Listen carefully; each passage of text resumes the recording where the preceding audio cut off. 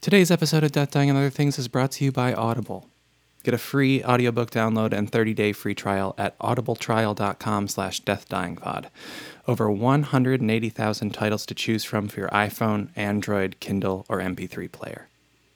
Today's episode of Death, Dying, and Other Things is also brought to you by BarkBox.com.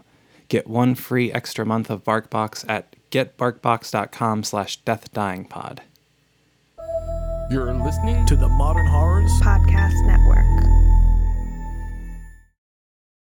I used to have this old magic kit. It had a deck of cards, a trick quarter, a bottle with a rope in it, and some other things I can't quite remember now. That damn bottle was my nemesis. The way the trick went was simple. You had this bottle and this length of rope coming out of the top of it. You'd take the rope out and show it wasn't a trick rope or anything, and then put it back into the bottle. You'd drop the bottle, hold the rope, and the rope would stay stuck in the neck, holding it up. Simple trick, right? I never could get it to work. The way the trick was supposed to work was that there was a little rubber ball in the bottle too, and that, when you turn the bottle over, would wedge itself into the neck of the bottle along with the rope, and that's what would hold the bottle up. But this required far too much sleight of hand for me to get right. Every time I'd turn the bottle over, the person I was trying to do the trick for would immediately know what I was doing. The rubber ball would rattle around in there, or I'd have to turn the bottle upside down for far too long while I made sure it was really wedged in there. I used to love magic. I'd tune into every single magician special I could in the 90s. I'd try to guess what was going on in the trick, how they did it. I'm pretty sure at a certain point, my parents thought I would become a magician, but like I said, I was miserable at magic. When those Magician's Secrets Revealed shows started airing in the late 90s, I was of two minds. On one hand, I was excited to finally get to see how the hell these magicians did these crazy tricks, but on the other, I wasn't satisfied. I didn't know why then, but I do know now. I wasn't satisfied because I've come to believe a life without mystery is a boring life indeed, and some things hidden in dark or mysterious corners of reality should stay hidden. This month, on Death, Dying, and Other Things, a single story. In Parlor Trick, a magician uses a mirror for a magic trick.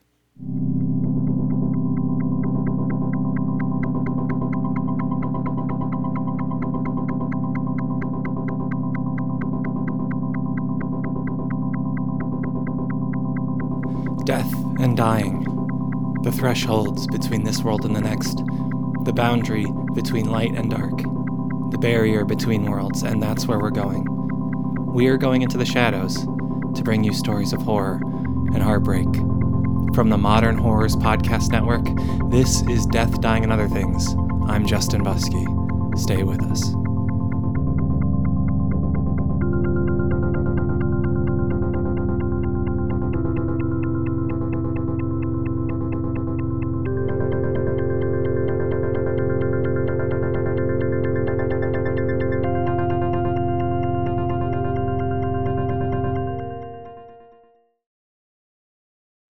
He had been invited by a friend, and when he arrived, we knew the party would be strange. It was a small party, a housewarming party, and when this stranger arrived, our new home was already filled with the smells of appetizers, breads, and various baked goods, some made by my wife and I, and some made by our guests. We had a fire going in the fireplace for the first time to ward off some of the cold. The oven in the kitchen and the fireplace in the living room kept the house warm. 4 of our closest friends were eating small plates of treats and drinking warm cocktails when this man, who we soon learned was called Gordon, placed an oversized trunk on the floor near the fireplace. Then, he and the friend of ours who had invited him introduced him to the party. The 6 of us all have names, of course. My name is Phil. My wife's name is Whitney. Our guests that evening were another couple, Mark and Henry, one of my wife's oldest friends, Melissa, and the man who was now introducing us to Gordon, Bill. Bill pitched Gordon as a magician, and one that would work for free, work for the pleasure of it. Perfect for a housewarming. And I had to admit the prospect of having some offbeat entertainment for the six of us sounded intriguing. Whitney took a little more convincing. A housewarming was for warming the house, good drinks and good conversation with old friends, not for inviting sorcerers into our living room. My point was that he wasn't a sorcerer, he was a magician, and having a half hour's worth of entertainment in the middle of a party didn't preclude it from its primary purpose of warming the house. After insisting over the span of several days, she finally relented, and I instructed Bill to invite Gordon to perform. I offered Gordon a drink as he unlatched his trunk, a dazzling array of implements laid within. How exciting. An old-fashioned magic show. How rare. He politely turned down my offer of a cocktail, and so I was left with two in my hands. I downed one quickly to avoid carrying 2 glasses and returned the now empty glass that was meant for Gordon to the kitchen. The party proceeded as a party does while Gordon set up for his act.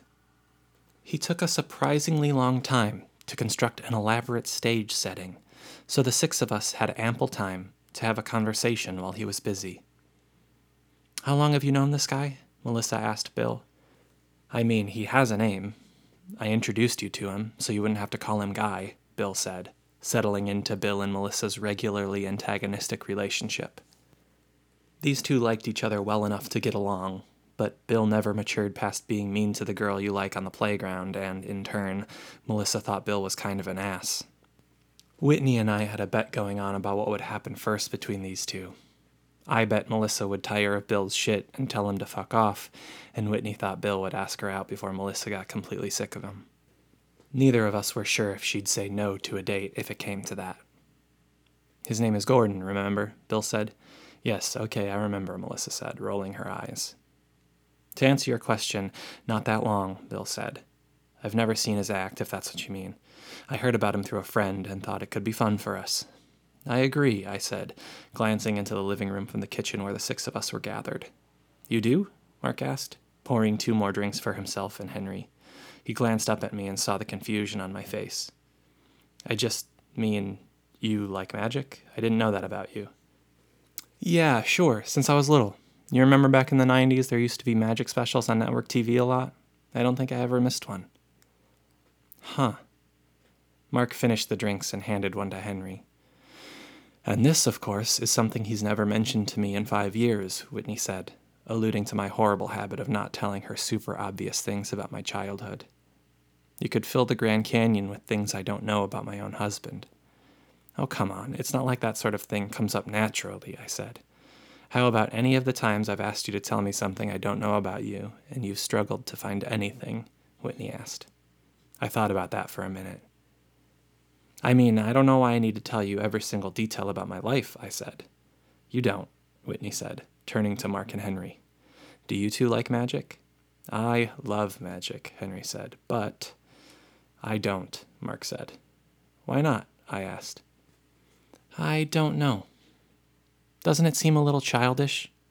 Like, I can see the allure of the big stage tricks," Mark said. Disappear from the stage and appear in a cage suspended 30 feet above the crowd type stuff. That's impressive, I guess, even if it's not magical per se. But a guy in your living room with a few card tricks. I bet he's got more than card tricks, I said. Maybe even a little rabbit and a hat, Whitney said while looking at Mark and sipping her drink. I sighed. "You guys really aren't going to give this a chance?" I asked.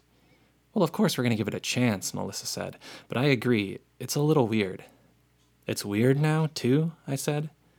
"Very weird," Whitney said, turning to me. "Told you." She smirked. When Gordon pulled us back into the living room, he had set up a 6-inch high box near the fireplace that he used as a small stage and a small raised table draped with a black cloth. On top of the table, he had arranged several small trinkets and an old oil lamp, and on the floor, he had set up an easel with a large square mirror. Gordon asked us all to take a seat, and so we did. I sat with Whitney on the couch. Mark stood behind Henry, who sat on the armchair. Melissa joined Whitney and I, and Bill stood back near the doorway back into the kitchen. Gordon asked Bill to hit the lights, and for a moment, after they went out, Gordon appeared to me to be wreathed in flame. It was, of course, only the roaring fireplace behind him, but with the lights out, the fire behind him seemed to mingle with his silhouette. He struck a match with great showmanship, and with theater lit the oil lamp beside him. Gordon squared his shoulders to us, stood tall, and was silent for a moment. And then he spoke. "What you're about to see tonight in this house will change your life," Gordon said. "Your perception of the things around you, these physical objects, these people you hold dear, the very fabric of your reality will be forever altered in your eyes. After you see what I mean to show you, and I mean really show you, your sight will never be the same, and so I warn you, after tonight there is no going back. Is there anyone that does not agree to these terms? The door is there, and you are free to go." Mark laughed and put his hand on Henry's shoulder. Whitney smirked next to me and looked at me out of the corner of her eye. I shifted my weight, settling into the couch, and smiled.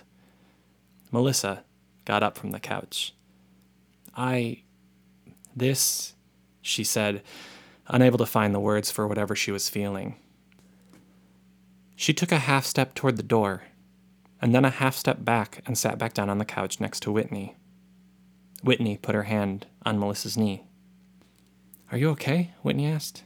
"Yeah, I'm fine," Melissa said. And when we had all settled, Gordon narrowed his eyes and scanned the room, and then started his act.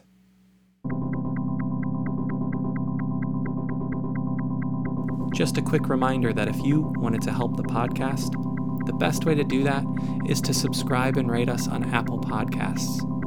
Or you could recommend us to a friend, or tweet about the show. And hey, thanks for listening.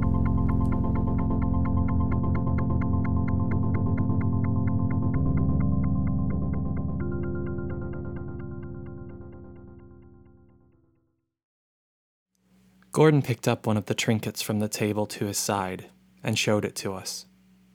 It was a small stone bowl, a mortar, and inside a small pestle. He reached deep into his jacket pocket and pulled out several sprigs of some herb, threw them into the bowl to grind them up with the pestle, and then set the bowl down. Another match lit this herb on fire, and then he looked at us and smiled. "Just to set the mood," he said. He waved his hand above the bowl. Faint wisps of smoke curled around his fingers and then dissipated into the air. The smell of thyme filled the room. "Now, for the fun part," Gordon said, his voice dripping with drama. "For my first trick, I'm going to give this rat..." He opened a small box at the rear of the table and removed a rat. It scurried around the table for a moment to investigate its surroundings before it settled on a spot to stop near the edge. The ability to talk. With this. He retrieved a small brown bottle from his trunk and shook it so we could hear the liquid shake inside. He unscrewed the top and stepped off the stage, passing the bottle to Bill. "Smell it and pass it around," he said, while returning to the stage. "This is a small bottle of something very special. When the moon is just right, bright and full, but also aligned with the constellation Ophiuchus, the serpent bearer, you may harvest this special liquid." I watched the bottle pass from Bill to Henry and then to Mark, and each time they smelled it, their nose turned up. Mark passed the bottle to me, and I passed the bottle under my nose. It smelled strongly of copper and also of the forest floor, dirt and rotting leaves. I passed it to Whitney, who declined to smell it, and passed the bottle to Melissa. "The Greeks named Ophiuchus," Gordon continued. "In the constellation, they saw the god Apollo struggling with a giant snake. But they were wrong. It is not Apollo, and the figure is not struggling with a giant snake.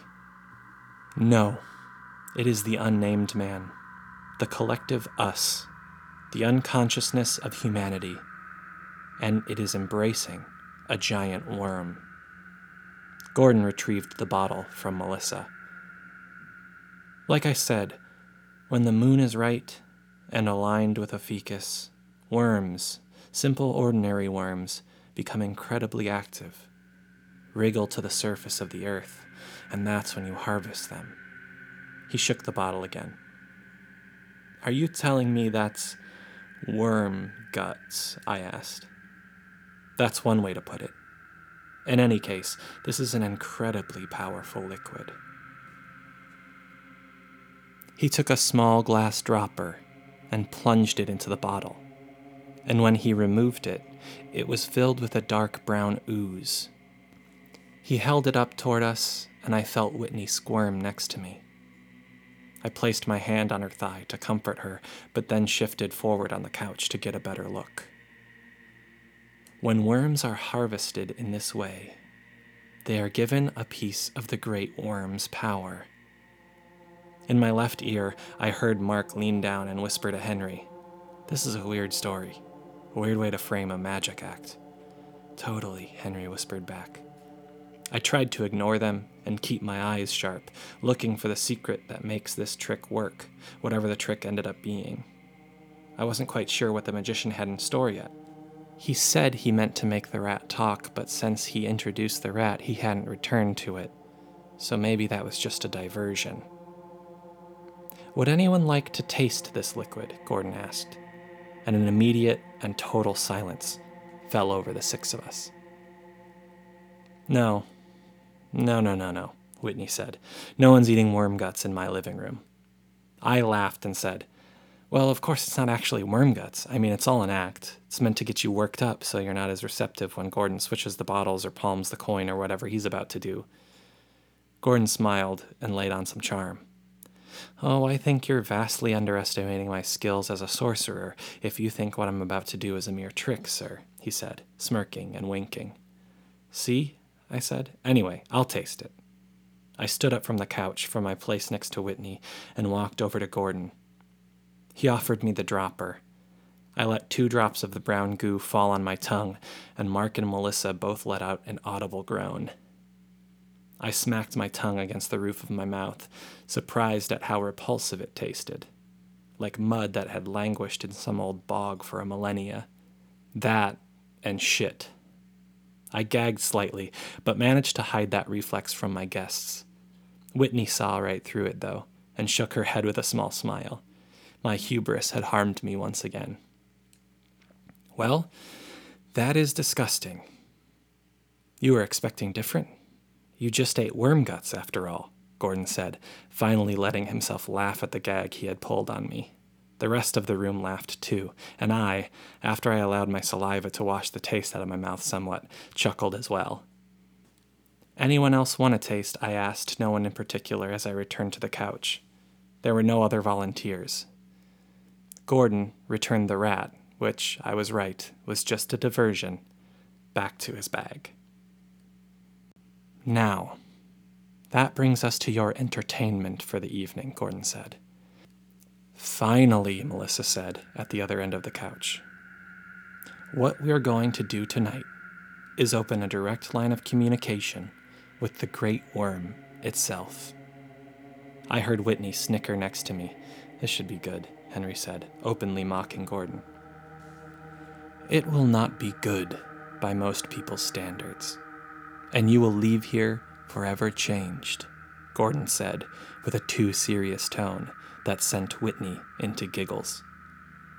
He moved the stone pestle to the center of the table. "I acquired this pestle and this mortar that goes with it while traveling through the south of this country, in a small flea market outside of Mobile. If you haven't visited a flea market, there are some choice items to be had. This item," Gordon said, indicating the mortar and pestle, though the man selling it was unsuspecting, "is powerfully magical. Perhaps owned by a mystic in the early days of this country, or even before." He waved his fingers once more through the curling smoke of the burning thyme. Whitney wasn't buying the performance, and neither were Henry or Mark. I was having a good time, though, and Melissa seemed to be getting into it a fair bit as well.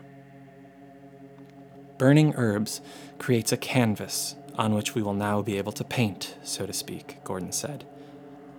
He brought the small bowl to his mouth and blew into the smoldering herbs. Smoke billowed up to the ceiling and then spread. Then he emptied the bowl into the fireplace. Whitney leaned over to whisper into my ear. "This is getting a little out of hand, don't you think? Are we really just going to let this guy do this weird stuff in our living room? It's just a trick. Just let him do the thing, say ta-da, and that will be that, okay? I know you don't like it, but I want to see what he's got planned."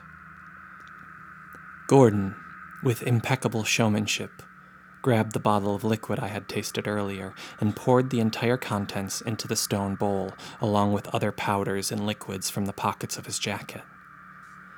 While creating this concoction, he told another story about the mirror next to the table. "This mirror is what will allow us to commune with the great worm. I acquired this mirror during a train ride across Siberia," Gordon said. "What were you doing in Siberia?" Mark blurted out. "Only traveling the world," Gordon said. "Seeing what this planet has to offer, talking to the people, learning about local customs, acquiring forbidden knowledge." A grotesque smile wrapped across Gordon's face. He finished adding ingredients to the stone bowl and then began grinding it all together. He picked up the stone bowl to make this easier and so that he was able to move about freely. He paced back and forth in front of us as he continued the story of the mirror. "On this Siberian train, I met a man dressed in fine clothes. He spoke English, but with a thick Russian accent, bought me several drinks, and told me about himself. He was a collector of everything. Strange objects, sure, but also esoteric knowledge. When those two passions crossed, he was especially interested. Then he turned the conversation to me. I told him that I was a conjurer, a sorcerer, a magician, and this, of course, piqued his interest. He asked me if I would like to see a bit of magic, and I happily said yes, and he led me back to his compartment. Oh God. You were lucky you weren't murdered by a Russian serial killer, Whitney said. If you're telling the truth about all of this, of course. I assure you, I am telling the truth, Gordon said, and that thought did occur to me. But the allure of the unknown was just too great. I had to know what he wanted to show me. He unveiled this mirror, Gordon said, while waving his hand in front of it, which he had obscured with white linen, and then asked me to sit in a chair he had set just in front of it. I did, and then he asked me to concentrate. As Gordon related this part of the story, he fetched a small, foldable stool from his bag and set it in front of the mirror. Now, who would like to see what I saw? I again raised my hand, eager to help, but Gordon waved me away. No, someone new. Someone who hasn't yet helped. You, perhaps? He motioned to Henry, and while he sighed in response, Henry agreed. Okay, let's get this over with. Henry lifted himself out of the armchair and walked to the stool. He sat in front of the mirror and looked at his reflection. Then, Gordon placed his hand on the back of Henry's head and leaned down to whisper something in his ear that the rest of us couldn't hear. The rest of you, look here, in the mirror. I craned my neck to get a better look. Gordon muttered something under his breath, and then Henry's reflection began to change. It was subtle at first, so gradual that I didn't think anything was happening at all. But before long I noticed the lines appearing on Henry's face.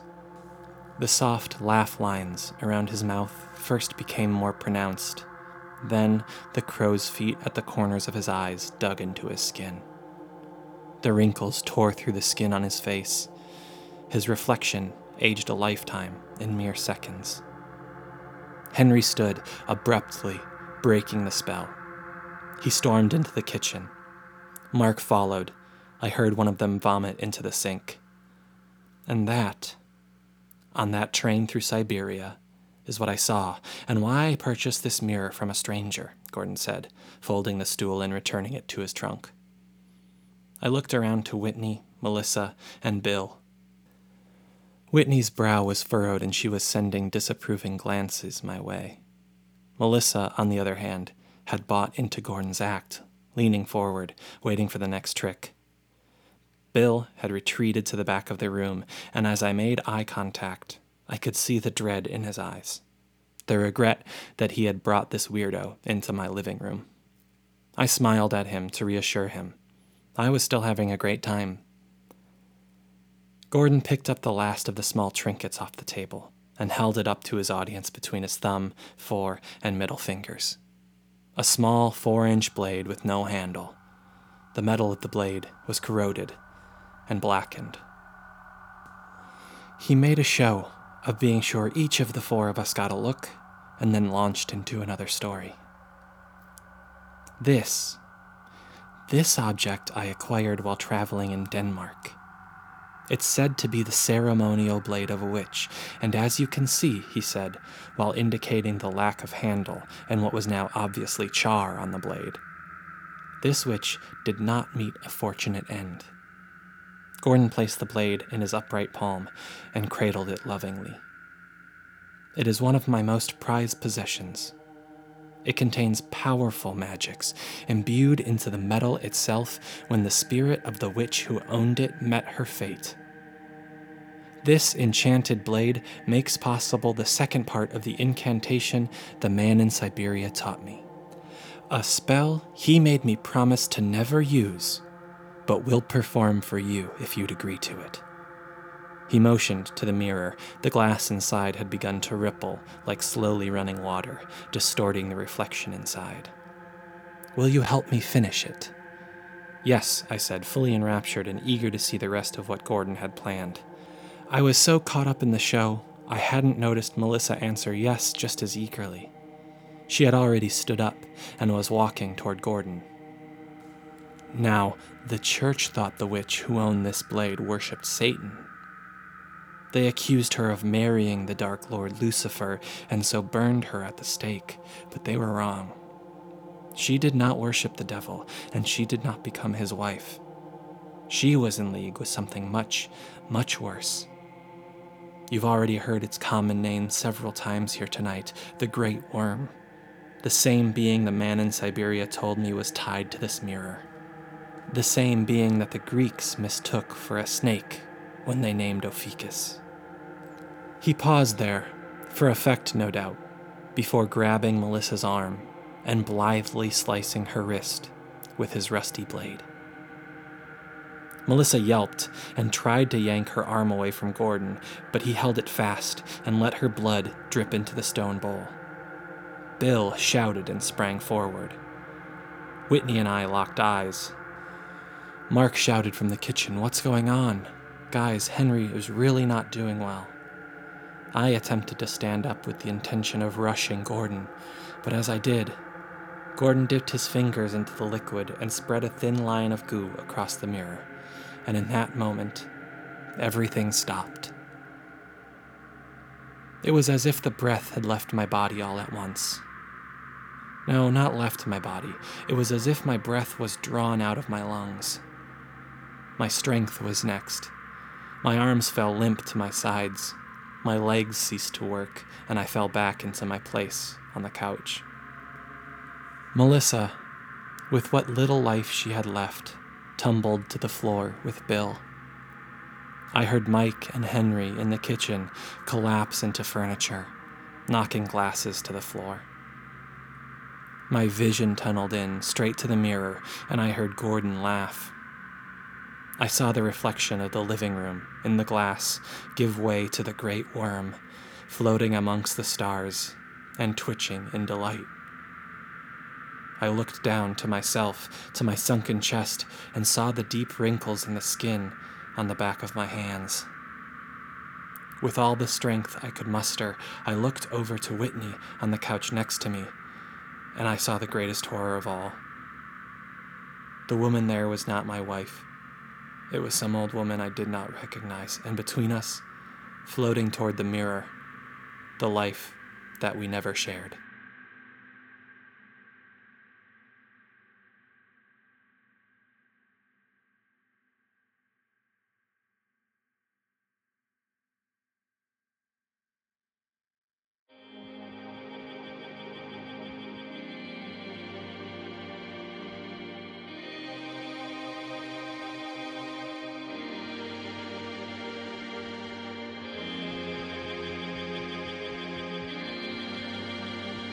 This episode of Death, Dying, and Other Things was produced and edited by me, Justin Buskey. The story, Parlor Trick, was written by me too. You can follow me on Twitter @Justin Buskey. Intro and outro music is by the prolific Eric Warrenkey. Check him out on SoundCloud. Special thanks to Mirrors and to Magix. Death, Dying, and Other Things is a member of the Modern Horrors Podcast Network. Check out the other shows, they're great. New episodes the first Thursday of every month, except when I have tech problems. This has been Death, Dying, and Other Things, and I've been your host, Justin Buskey. Stay out of the shadows.